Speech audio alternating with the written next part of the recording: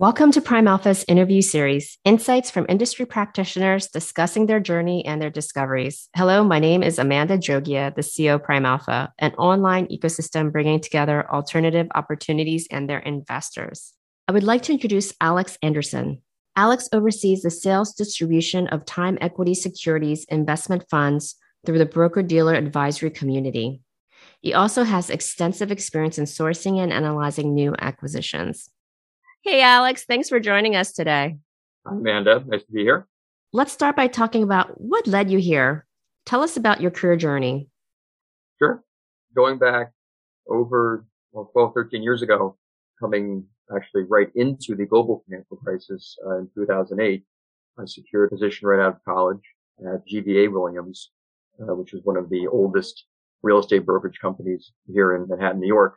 And I was there basically doing investment sales as a junior real estate broker.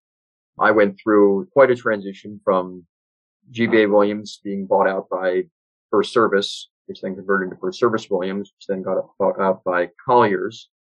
So I went through like 3 different business cards within a matter of a year and a half. And also meanwhile trying to do investment sales as well as some office and retail leasing throughout 2009, 2010. Which was probably one of the most difficult times to be not only in the real estate brokerage business, but also as a junior associate. In 2010, my managing director and myself and a few other people at the office broke off and started a company known as Rise Commercial, and this is based in Stamford, Connecticut. Now they handled primarily a lot of retail leasing up and down the Westchester and Fairfield County corridor. I stayed focused on the investment sales path and was, relatively successful at it, throughout that time period. However, for someone that is constantly trying to pursue better heights of achievement for myself and have an ambitious personality, I didn't find the challenge intellectually in the investment sales real estate brokerage business. And I wanted to pursue something that could further expand my abilities and to broaden my knowledge base and experience and capabilities. So I took the very bold move in 2011 to actually resign from that position altogether. And I spent the next 8 months of 2011 setting up various different meetings with heads of real estate companies throughout Connecticut and New York, New Jersey, and even Pennsylvania, driving all over the place, meeting with all these individuals. It wasn't for the purpose of getting a job or anything, but it was really more so trying to identify what my next step would be in the pursuit of a real estate career. And I met with probably over 50 different companies and individuals throughout the course of this 8-month period. I have my wife to thank for carrying us financially through that time period. But I ended up reading an article in the Wall Street Journal where Francis Greenberger, chairman and CEO of Time Equities, had put out an article talking about how he wanted to make himself more available to younger individuals who were pursuing a career in real estate and wanted to be available to share his guidance and advice. He started the company when he was 15, 16 years old, and I'm sure had a similar type of mentor as well. So I took him up on that offer at the Wall Street Journal, and I ended up reaching out to him directly through a phone call. Sure enough, next week I'm sitting in his office, having a very enjoyable conversation for a few hours, learning his whole backstory, his experience, and all that sort. What came out of that meeting, interestingly, was everyone that I had met with prior to him told me, or their guidance was, look, if you want to pursue real estate acquisitions or finance or more intellectual level, you need to go back and get your master's degree, your business degree, put some time in doing just work experience and kind of work your way up the ladder in that sense. And Francis took a completely different approach, which threw me completely off guard and also introduced a new concept to me that I had never really thought of when I was even doing brokerage. A lot of people out there have the misconception that the only way that you are in the real estate business is if you have money and then you have access. But really it's the case that if you know how to raise money and if you know how to interact and engage investors, then you don't need the money to then also access the deals and create your own real estate company. So his guidance was learn how to raise capital, learn how to syndicate real estate. You can always hire real estate brokers. You can always hire acquisitions people to underwrite deals and source them and all that stuff. But if you have access to the equity, you can raise capital, then the future is unlimited. to that extent. And that's really was Francis speaking from true experience, because as a teenager back in the 60s, he came from nothing. He wasn't even in the real estate business either. Identified a few older investors that backed him. And that's really how he kicked off his career in the real estate business. And fast forward almost 60 years later, where that has taken him and Time Equities to now be a company that owns over 350 properties throughout North America, Canada, Western Europe, which equates to a valuation of over $6 billion. So I followed that path and guidance very quickly. Simultaneously at that same time, he did offer me an internship to pursue at a newly created department at Time Equities called the Equity Department, which was pivoting from a family and friends model, which really was the core of Time Equities over the last 30, 40 years. And in that 2010, 2011 era was when the Equity Department was born, headed up by my mentor as well, David Becker, who were basically trying to identify alternative capital sources for Time Equities coming out of 2010, 2011, global financial crisis, where there was a tremendous amount of opportunity to buy deals. The financial markets haven't really recovered from a lending standpoint. So to accumulate outside investor capital to then partner alongside of Time Equities core capital just provided us with additional buying power to accelerate buying some very great opportunities throughout the next, I'd say, 5 to 8 years as we were coming out of 2010, 2011 crisis. It's really interesting because you have such a long career with Time Equities. What made you excited about doing something new within the firm? Like, what about the equity decision that you said, this is it? I know there's a great opportunity set here and I want to do this. Well, I mean, if you look at it at that time, this was a 45-year-old real estate investment company that had remained private, had not gone to the public markets. It had not partnered with institutions. It was essentially a large family office that had not been exposed to the typical retail investor or the financial advisor, wealth management world, or even institutions for that matter. So if you think about when you're analyzing making an investment in real estate, yes, the deal itself is something that you can dig into, but who's the sponsor and what's their track record? And to find a company that had the track record and had the sponsorship and had the backstory and a passionate individual like Francis, I would have a hard time, I think, replicating that exact dynamic all over again in that way.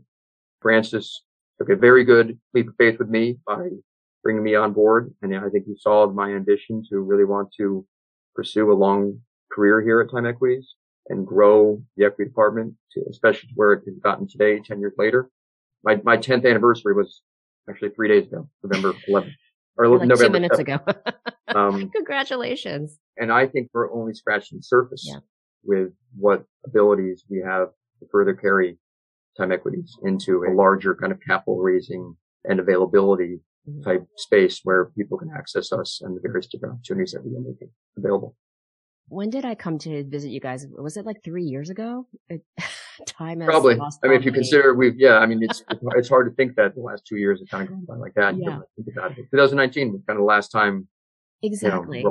Usually I would ask about how you help your clients, but what really resonated with me after meeting you and Francis and David and your team is how you guys have structured and thinking about winning for Time Equities, winning for your clients, winning with all of the people that work with you, with whether it's broker dealers or RAs and I always feel like it's such a unique and refreshing way to think about every aspect, putting Time Equities, putting themselves in the shoes of the client or the people that you work with and saying like, how do we make this a win-win situation for everyone? And I always walked away thinking, wow, that was really cool and different. Well, look, when you are the investor in every single deal, which we are significantly in, our money is the investor's money. And in all cases, our money is we have more money in the deal than the actual investor did, which is a very rare dynamic to find in a real estate company, especially today. If you go back, 10, 15, 20 years ago, you had real estate companies that were buying real estate.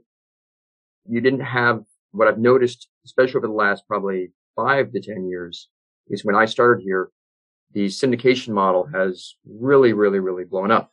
You have anyone could go out and get financing and buy a deal if they were able to raise a little bit of money. You have the crowdfunding wave that has really kind of taken over, in some instances, the ability and access for people to invest.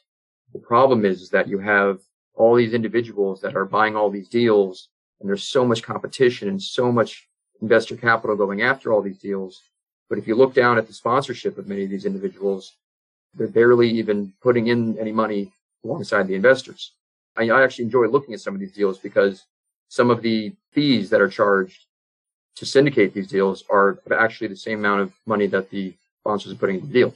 So in a way, they're not even putting any money into the deal. They're just charging the investors fees to then say they're co-investing in the deal. Whereas we are actually putting in, when we decide to buy a deal, we're prepared to buy it 100% ourselves with 100% of our own capital.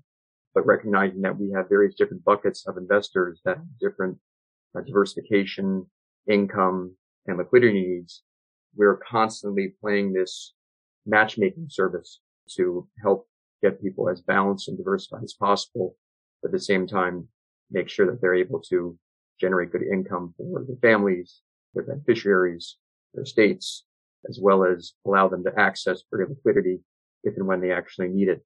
As you know, real estate is a good investment, but at the same time, flexibility that we have here, especially with our internal core capital, to create those types of liquidity accommodations for people. Yeah, totally. Since the TEI equity department was formed, how has it developed or pivoted from the original business strategy, and why? I wouldn't say it's really kind of pivoted. It's really developed over the years, mainly just due to bandwidth and also an expanding network of individuals that we are interacting with. When we first came out with our first diversified fund, it was a very boutique offering. I think we raised $17 million total over the course of, a year, which, if you think about that, is not a lot of money. That could maybe buy one property. But what happened is, due to the fact that you have a time equity sponsor behind these programs, the funds actually just end up piggyback in small partial interests off of all the deals that we're buying for ourselves at that point in time. So Fund 1, even though it was a $17 million fundraise, owns, I think, 18 or 19 different interests in a very well-balanced portfolio of properties that are spread all across the U.S., as well as different asset classes. And that's ultimately what our investment philosophy is to take as large or small of investors that comes to us and try to deliver them as well-balanced and diversified a portfolio across geography and by asset class, and not have any offering or any investor overweighted in any category or beholden to a specific property. And the philosophy behind that is just to create resilient income and preservation of capital. While we had a very good 10-year run and we weren't really tested much, what really tested us was the pandemic. Because across all asset classes, you had various disruption in rental payments and vacancy loss or occupancy loss and so on and so forth. And our distributions, while we did reduce them only by a third, it was not reflective of the actual performance of the property. We made the reduction purely out of caution to build up extra cash in case there were any major events that would happen. But in all reality, looking back at the performance, the actual earnings that fluctuated between 2020 and 2021 were off by 6 or 7 to like 5.3, 5.5. They didn't go to 0. They didn't go to 1. They were very, very resilient altogether. So that just goes to show you that the philosophy of being diversified and having a diversified and resilient portfolio is very important to individuals. But to answer your question, actually, to go on how it's developed over the last 10 years, what's happened is that Fund 1 and Fund 2 and Fund 3 and Fund 4, they just, as our name continued to get out there, our network continued to expand, the capital raises continued to double and triple and so on and so forth. We've also heavily, over the last, I'd say, 5 years, gotten very much involved in the 1031 exchange space, where we are essentially acting as 1031 exchange accommodators by allowing people to access our acquisition pipeline rather than be invested inside of a large DST with a lot of other investors. We can break off allocations of the deals that we're buying and allow 1031 exchange investors to access these allocations. Now we are in control of the assets, which is really typically what everybody wants, but the ability for us to customize these 1031 exchanges for individuals, as well as think about their longer term financial needs rather than just making a placement and forgetting about it. We're ultimately trying to solve for when it comes to people's 1031 exchanges are, again, it goes back to what income do you need? What are your liquidity needs? And how tax efficient can we be over the course of the ownership period, even if it's going into the next generation for that matter, which is what many people actually end up coming to us thinking about the next generation that are going to inherit the investments that they've made with time equities. So the exchange business has become something that has developed significantly over the last 5 years. And we're now at a crossroads where we have a lot of different investor capital coming at us, both 1031 exchanges as well as direct investments. And due to the time equities discipline of not overpaying, about conscious about price, and not letting capital drive acquisition decisions, we're in a situation now where we have a tremendous amount of our own capital, investor capital, that is sitting patiently, waiting for deals. And what David and I have started doing is looking at our strategic partner relationships, many of which have that time equities has an affiliation with one way or the other, or that time equities will actually do their own due diligence on to essentially approve it kind of an outside sponsor. And we're trying to tap into those pipelines as well to further build out a acquisition pipeline so that we can better serve people that want to be in business with us. That's fantastic. I'm going to go a little off script, Alex, and All right. I'm going to want to think about probably the most memorable moment with him. It's a lot to think about. I'm trying to digest that answer. Because it's really interesting because when you first met him, you had that aha moment, that whole thing, like your mind is blown, right? What you told us earlier. But kind of more recently, a memorable takeaway of what he's thinking about the market, or where you're like, wow, that was really interesting what he just said. I will say that I've been in countless meetings with him, investor meetings, acquisition meetings, financing meetings. We're building a very large tower in Chicago right now. So that's been quite a tremendous project that we've had to restart a couple times, but we're now in the ground going vertical actually in December on a 74-story apartment building in downtown Chicago. What continues to impress me about him, this is maybe I've taken after him a little bit in terms of how calm I am. People get a little stressed out with how calm I am in many instances, and also how just optimistic I am about a lot of things. But his ability to be calm and to be extremely creative and independent thinking as it relates to a specific investor need, and that could be a $25,000 investor in a fund that he will meet with and spend an hour or two with and really get to know who they are, what they want, and make a proper recommendation in terms of whether they should invest with us or not, for that matter. He's completely okay saying, no, we aren't the best option for you. So the level of genuine transparency and honesty that he has with everybody simply does not waste time, and also just caring, for that matter, is something that I've taken after significantly in my life, not only in business, but also just personal relationships as well. But I think that just overall, there is very hard to kind of drill down on one specific instance, but the ability to challenge the marketplace and to be creative and independent when it comes to structuring investment opportunities and not being afraid to come out with an offering that contradicts what everybody else is doing. And David and myself will sit there and we'll be worried. We'll be like, well, we're not sure we can do this. We're not sure this will sell. But he has a level of confidence in the equity department to actually come through and deliver on all these various strategies.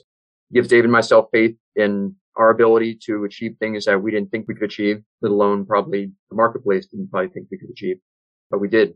I think there's a level of just confidence, independent thinking, and just straight up passion into every single possible deal that we buy and investor that we take into the family. Yeah. I think if you're confident about your product, then your confidence is going to sell. That's for sure. Alex, thank you so much. It was a pleasure. I learned a lot. I love this job because every day I learn something new. And that's what gets me excited and love doing these podcasts. So thank you so much.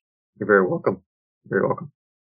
Thank you for listening to PrimeAlpha's Visionaries and Innovators podcasts.